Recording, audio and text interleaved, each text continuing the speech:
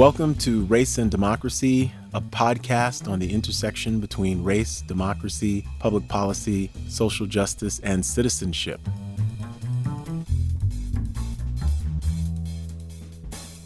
On today's episode of Race and Democracy, we are very excited to be talking to Professor Michelle Deitch, one of my colleagues at the LBJ School of Public Affairs and also a professor at the law school at the University of Texas at Austin, and really one of the country's foremost criminal justice reform researchers, scholars, practitioners, who has over 30 years of experience working in the criminal justice system.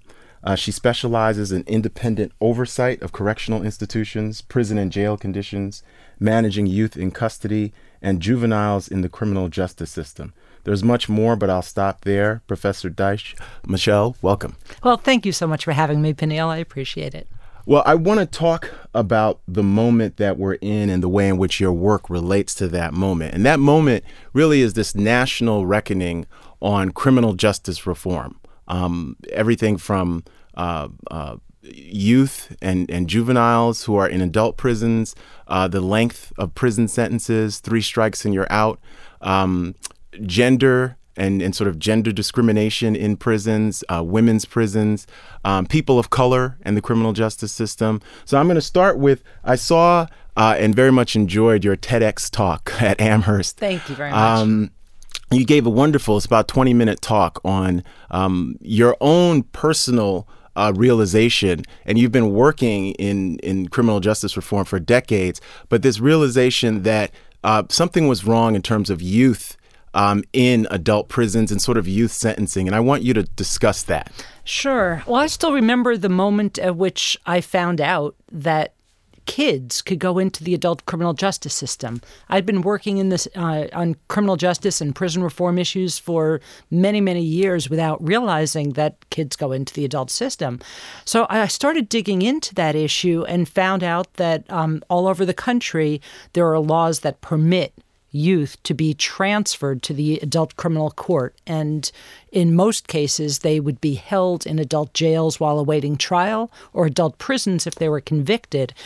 And of course, as you would expect, the research shows that it's terrible for them to be in these facilities. And can you tell our listeners why? Why is it bad? Well, first of all, they are very ill-equipped for that setting. They are much more susceptible to being physically or sexually assaulted by other prisoners.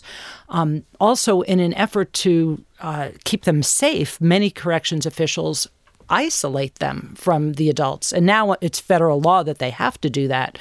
But in doing so, they end up putting them in what is de facto solitary confinement.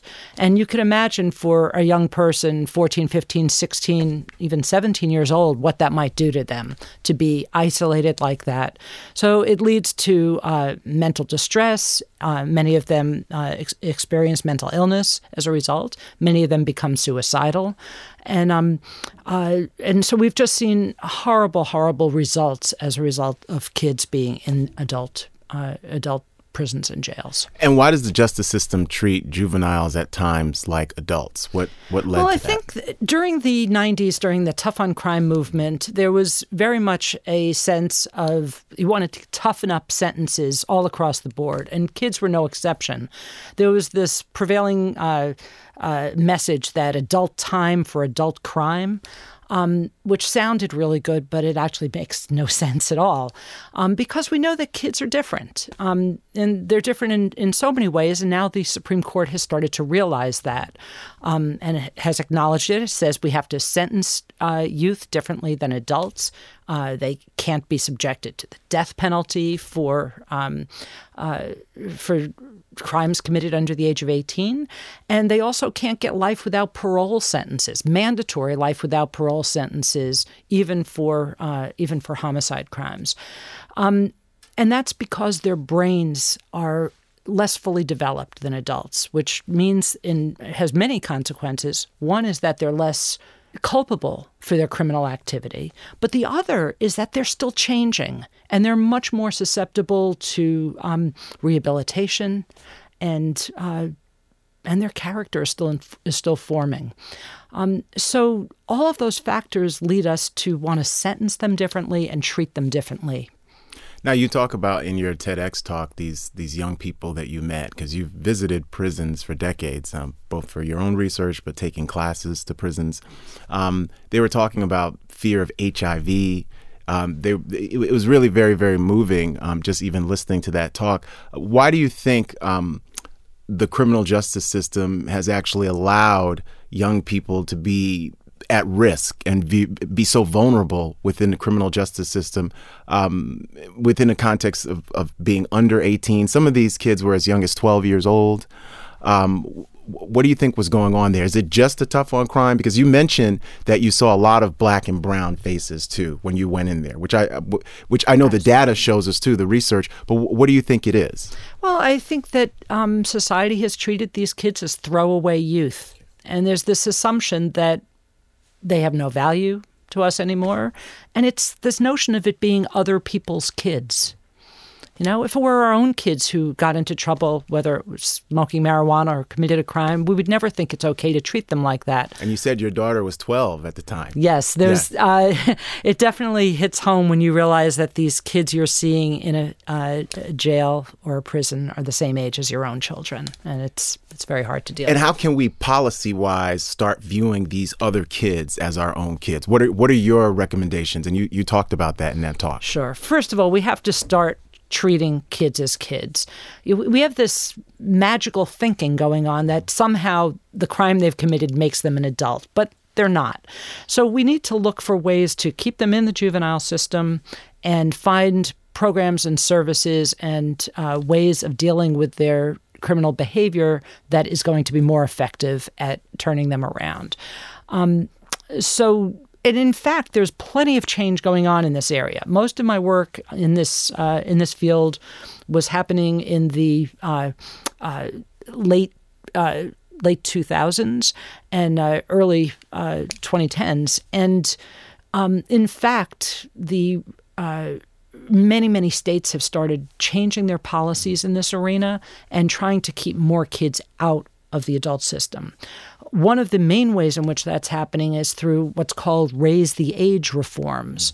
Many states had lowered their age of juvenile jurisdiction or criminal responsibility so as to keep more, so as to allow kids to go into the adult system as a default measure, starting in some states at age 16 and in places like Texas at age 17. But those states have started to change their laws to say you can't put kids in the adult system as a default measure until they're 18. Texas is now one of only 4 states that allows kids to be tried as adults for all crimes starting at age 17. And, when listening to you even now and hearing your TEDx talk, I thought about the Central Park Five and Ava DuVernay's wonderful film, but also Sarah Burns' documentary on the Central Park Five. And these were 5 young African-American and Latinx boys who were accused of this really reprehensible rape and assault of a white jogger, but they weren't guilty. It turns out there was a coerced confessions, and some of them did go to adult juvenile, especially Corey Wise, for years. He was in Attica and suffered unbelievable horrific. So when you watch When They See Us by Ava DuVernay, I think it really cast in a strobe light on what you're talking about in terms of it's a real miscarriage of justice and injustice. It's something sort of immoral when you see people going through that. In their case, they were innocent, but I think even those folks who have, and you mentioned this in your TEDx talk, even those who are guilty deserve better treatment. Absolutely. And that's true for everyone we put in our criminal justice system, that we are doing an incredible disservice to them by treating them the way we do. But you're absolutely right. A horrible miscarriage of justice in this case. No question that it was infused with racism. But we need to be finding more ways to keep kids out of the adult system and to do a better job with those youth in the juvenile system and for adults that go to the adult system as well. Now, I want to shift a little bit because you've done great work right here in Travis County, and you've chaired the Travis County Sheriff's Advisory Committee on Women's Jail. which proposed a reimagined gender-responsive facility for women. And I know you teach courses on this, and you have all kinds of PRPs and these professional reports, and helping LBJ students connect with these actors in Travis County. I want you to talk about that work. What this work right here? We're in Travis County, Austin, Texas. Why is that important? One, in terms of reimagining the Travis County, jail system, and what does it mean looking forward for like sort of this? How will criminal justice look in 10 years? Connecting it, whether it's gender, whether it's juveniles, folks of color. What are we trying to get to? Sure. I think that what really marks the Travis County project is a desire to treat people who are in custody with dignity and respect. And what we've tried to do, there's going to be a new facility for women in Travis County. And the question is, if that's going to be built, how can we do it in a way that is not just replicating all the problems that exist in current jails and prisons? How can we design something that causes less harm, is less traumatic to the people who are there? And it begins with adopting principles of dignity and respect, trying to be gender responsive, meaning actually address the underlying issues of why women are going into the or going into prisons and jails, into the criminal justice system. What are some of these underlying issues? Well, the main problem is that 90% of women in the criminal justice system have experienced phenomenal trauma in their lives. They've been sexually assaulted. They've been experienced intimate partner violence. They have been neglected. They've been in the foster care system. And for so many of them, that trauma has parlayed into criminal behavior. Maybe they started using drugs as a way of dealing with some of that pain. They may have entered into problematic relationships that have led to sex trafficking and such. But for so many of the women, you can draw a direct line between their trauma and their criminal behavior.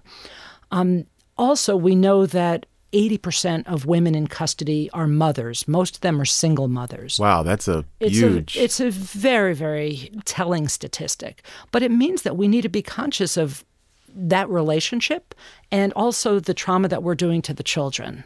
Mm-hmm. And how it traumatizes the mothers to be separated from their children. So we need to be looking at ways to, first of all, keep way more women out of custody. No question about that. And is that diversionary programs? Well, there's plenty of diversionary programs, but they need to be beefed up too. I mean, there's a lot more women in custody that need to be there. But for those women who do need to be in custody, our work is designed to reimagine what that looks like. So we are trying to develop a trauma-informed approach to dealing with these women.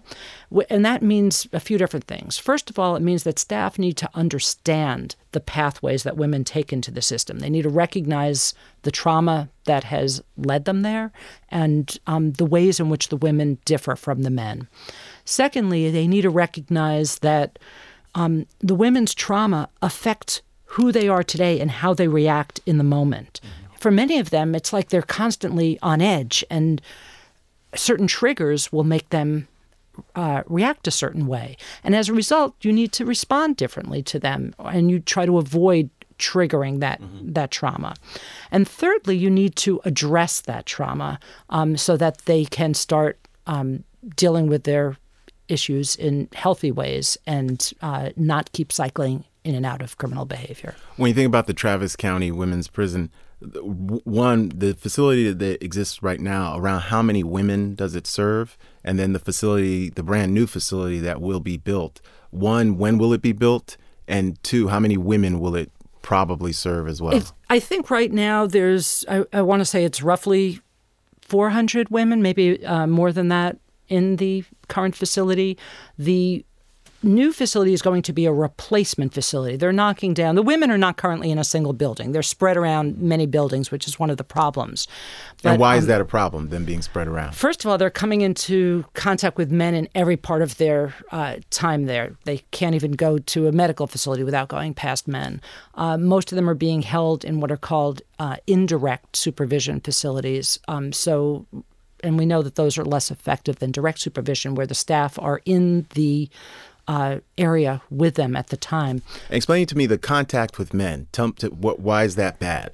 For many of them, they may be jeered at as they walk past. Some of them don't want to be around men, so it limits their willingness to leave a particular area to go participate in programs or services. They may see a person that scares them, someone they've been in a relationship with. But best practice is to keep a distance between them. It also means women need to be monitored much more carefully and escorted wherever they're going. So they're more limited in their opportunities than the men are in the facility. Also, they tend to be in the worst buildings. And anyway, so this is going to be a replacement facility. I don't know that the exact number of beds has been determined. I believe it's going to be less than what's currently there now. And this is a jail, so it's not a prison. Jail. These are mostly women who are pretrial. Okay? And again, many of them probably don't need to be there, but this is focused on how do we deal with the women who do need to be there. And that was the focus of our work. How can we build a facility that does less harm? And Michelle, how are you getting buy-in with prison or jail officials, Travis County officials? One, are they invested in rehabilitation and sort of doing no harm? Absolutely. Absolutely. Our advisory committee, which was made up of local community experts, including people with lived experience, met on a regular basis over a period of about 9 months with the Sheriff Sally Hernandez and her leadership team. And we had probably 20 hours of meetings, and the entire leadership team was invested in this. We went through many hours of discussion and debate and ultimately reached a consensus around principles that should drive the way the jail operates and a real understanding of the ways that things could be done very differently. And what are some of these principles? The principles are dignity and respect, gender responsiveness, being trauma-informed, and the concept of normalization, which was something that in my own travels, I've spent a lot of time looking at Scandinavian prisons, for example, which are famously humane and quite different from anything I've seen in this country. But I brought back a lot of lessons that I shared with the group. And one of the things that I saw there was a commitment to the notion of normalization, which is the idea that people are in prison or jail as their punishment. You don't want to further punish them while they are there. It is the separation from society that's the punishment. And while they are incarcerated, you try to normalize their lives as much as possible and have it mirror the healthy parts of life on the outside. So unless something is absolutely necessary to do from a safety perspective, don't make them do something different inside. So, for example, why not give people access to, first of all, give them some privacy, single rooms, not bunk beds. Most adults don't sleep in bunk beds. So why would we do that to people in custody? Most people don't go to the bathroom out in the open with everyone watching them. So respect that privacy. Give people access to kitchens or laundry, exercise, wellness activities. And in no way is this being soft on crime because people's liberty is still being taken away from them. They can't leave that space. So those kinds of environments not only are better for the people who are inside, but it also creates a much better environment for the staff, and it's a much healthier dynamic between the staff and the people in custody. So you asked whether or not there's been buy-in. Absolutely. It was not immediate. It definitely took a while before the leadership team stopped rolling their eyes at some of these ideas and suddenly started asking themselves, well, why are we doing it that way? Oh, well, we've always done it that way. Well, why? I don't know. And then they started saying, well, let's try things out. Let's see if this might work. And one of the things that's been so rewarding is watching the ways in which the culture of the jail has already started changing in very profound ways, even before any new facility gets built. So this is not about a new building. It's not about the design, although the hope and expectation is that those will be much, much better and more conducive to good things happening. And when is this new building scheduled to be I would operating? Guess that they're going to probably break ground in maybe 3 years or so. So it's still a long term. It's still a ways off. Right. But the point is that they are making the changes now that can really lead to a much better outcome for people inside. All right, so we've talked about the local. I want to talk about just the national. And really, when we think about national criminal justice reform, last year, the First Step Act was passed, which really had bipartisan support. So President Donald Trump passed that, but you had people who are considered liberals like Van Jones, who's a criminal justice reform activist. The celebrity Kim Kardashian supported that. But really grassroots criminal justice reformers, including people who've been formerly incarcerated, people who were inmates, really supported this too. I want to talk a little bit about not just First Step, but we're having a national conversation now about this. This is 10 years after Michelle Alexander's The New Jim Crow talked about mass incarceration vis-a-vis black men. Bryan Stevenson, the movie Just Mercy, based on his best-selling book, has talked about that, and he's a big criminal justice reform activist, youth activist as well. Why do you think this is happening at this moment in a way where it's 2020 and we're really trying to, I would say, roll back the clock on the crime bill of the 1990s that was passed with bipartisan support, but even the crime bills of the 1980s that were passed with bipartisan support under Ronald Reagan during the crime surge with crack cocaine and the war on drugs. And we're rethinking all of this. One, why are we doing this? And what are some, do you think, interesting policy proposals that have just been out there, not by any specific candidate, but there's been out there that you think may lead us in a different direction?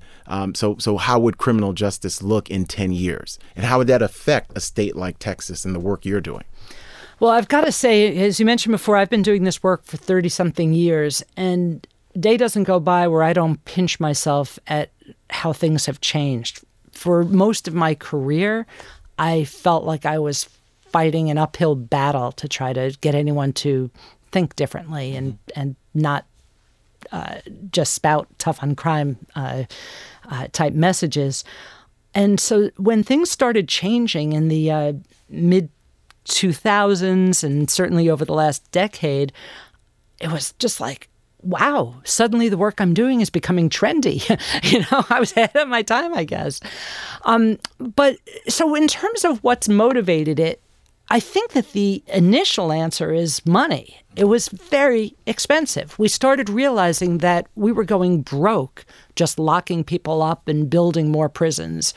And the budgets weren't supporting it, number one, and the outcomes were terrible. We had skyrocketed recidivism rates. We didn't seem to be feeling any safer as a result of this. So we were a lot poorer, but not any safer. So that caught the attention of a lot of folks on the right who started advocating for smaller government and shrinking budgets. And there was a confluence of their positions on this and the left, who are coming at it from a more humane treatment and anti-racism type perspectives. But they got to the same place for the most part. So that with that bipartisan support, it started changing the messaging and started changing the dialogue, particularly in legislatures all over the country. And it started here in Texas. So now it's become pretty much standard practice for most people in government certainly most advocates on both sides, to support some major reforms. And I've got to say that it's no longer motivated just by money. It's been motivated by a recognition that these other approaches work. They're much more effective. There's become a greater belief in mercy and giving people second chances. So these issues, well, I like to say the growth in prisons was bipartisan, and now the effort to start decarcerating is also a bipartisan thing. This is not one that one party or the other can claim some kind of a special role in. In terms of current reforms and what I'm seeing, on the one hand, I'm very pleased to be seeing this focus on decarceration and a desire to depopulate facilities. And there are plenty of proposals out there, everything from more diversionary programs to sentencing reform to not prosecuting certain types of cases, drug cases, for example, to changing parole laws and getting more people out. That's the good news. The bad news is that what we're mostly doing is tinkering around the edges.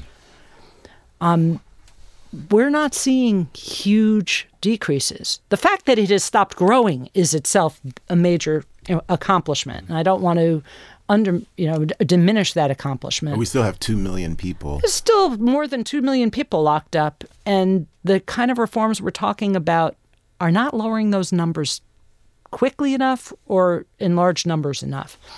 If we wanted to cut the rate of incarceration by 50%, which is what many advocates have called for, and that's only rolling it back to where it was in the 80s. It's not a huge, not so long ago. We would have to be doing things that no one's really talking about seriously. And what are some of those things? First of all, we need to recognize that we lock up too many people for far too long. And that means that we need to get into the population that most people think of as the violent offender population. No one is talking about releasing people who are scary and dangerous to our streets, but we also need to recognize that there are a lot of people who have committed crimes of violence who are no longer a risk to our communities. And yet we still have so much a desire for so much vengeance that we are keeping them locked up long past the time when they present a risk to our communities. And we've gotten our ounce of flesh, and we need to be starting to be open to some reforms in that area. And what about race? How race plays a role in sort of this disproportionality? I think now there's sort of common consensus that, yes, we saw Attorney General Eric Holder and Attorney General Loretta Lynch acknowledge this and try to do some reforms, including juvenile justice reforms at the federal level where they had control. But race is still such a divisive topic in U.S. politics. Where do we go? Well, that's a really, really interesting question. I don't think there's anyone who looks at or works in the criminal justice system who does not acknowledge that race is a huge factor. No question about that. And we are seeing some reforms that are having an impact on race. The level of racial disparity in terms of who goes to prison is significantly reduced in recent years. It's not anywhere where it needs to be. There's still huge amounts of racial disparity, but the amount of disparity is decreasing. Okay, that gap. The gap is changing. However, we are still seeing racial disparity growing in one area, and that has to do with how long people are spending incarcerated. And this goes to this point I was just making about how we need to start looking at people who have committed crimes of violence, because there is so much disproportionality there. First of all. Secondly, parole is affected by so many factors, including people's criminal history, which we know is infused by race. It's also affected by bias in the corrections system, disciplinary events, for example, that could be racially biased. All of that goes into how long people spend locked up, and that is a serious problem. There's another point I want to make, and that is even as more attention gets paid to the very well-known statistics about how many people of color are in the criminal justice system and the racial disparity, it turns out that there have been studies that show that the more you focus on that, the more punitive our policies get. Interesting. So it actually is almost counterproductive in many cases to talk about race. Okay. And that presents a real dilemma. How do we talk about these issues honestly and not end up in a worse situation? Why do you think the policy has gotten more punitive? I think that there is so much racism in our society that as we draw attention to how many people of color in the criminal justice system, there are many people out there who think that's because people of color are committing more crimes.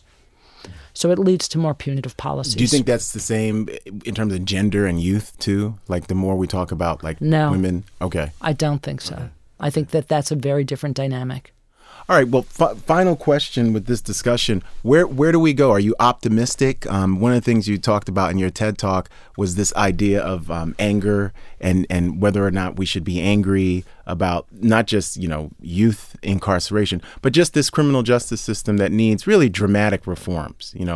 How do you feel now in 2020? First Step Act has been passed. We are talking about this.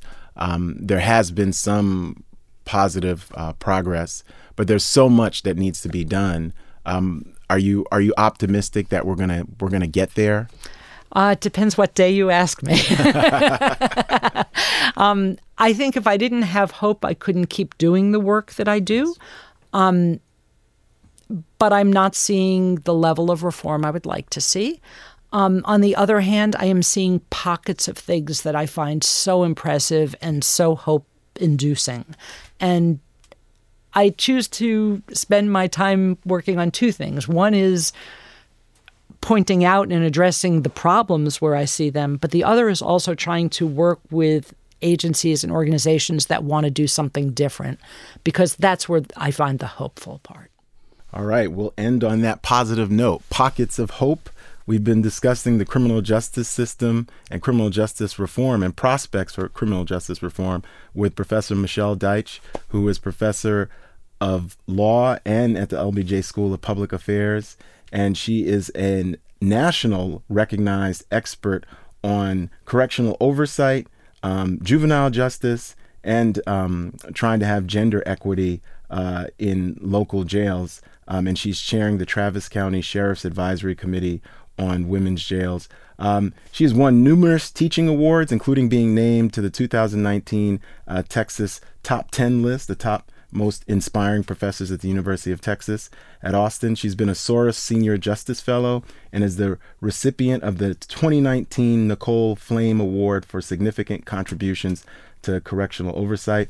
Michelle, it's been a pleasure. Well, thank you for having me, Peniel. Thanks for listening to this episode, and you can check out related content on Twitter at Peniel Joseph. That's PENIEL JOSEPH. And our website, csrd.lbj.utexas.edu. And the Center for Study of Race and Democracy is on Facebook as well.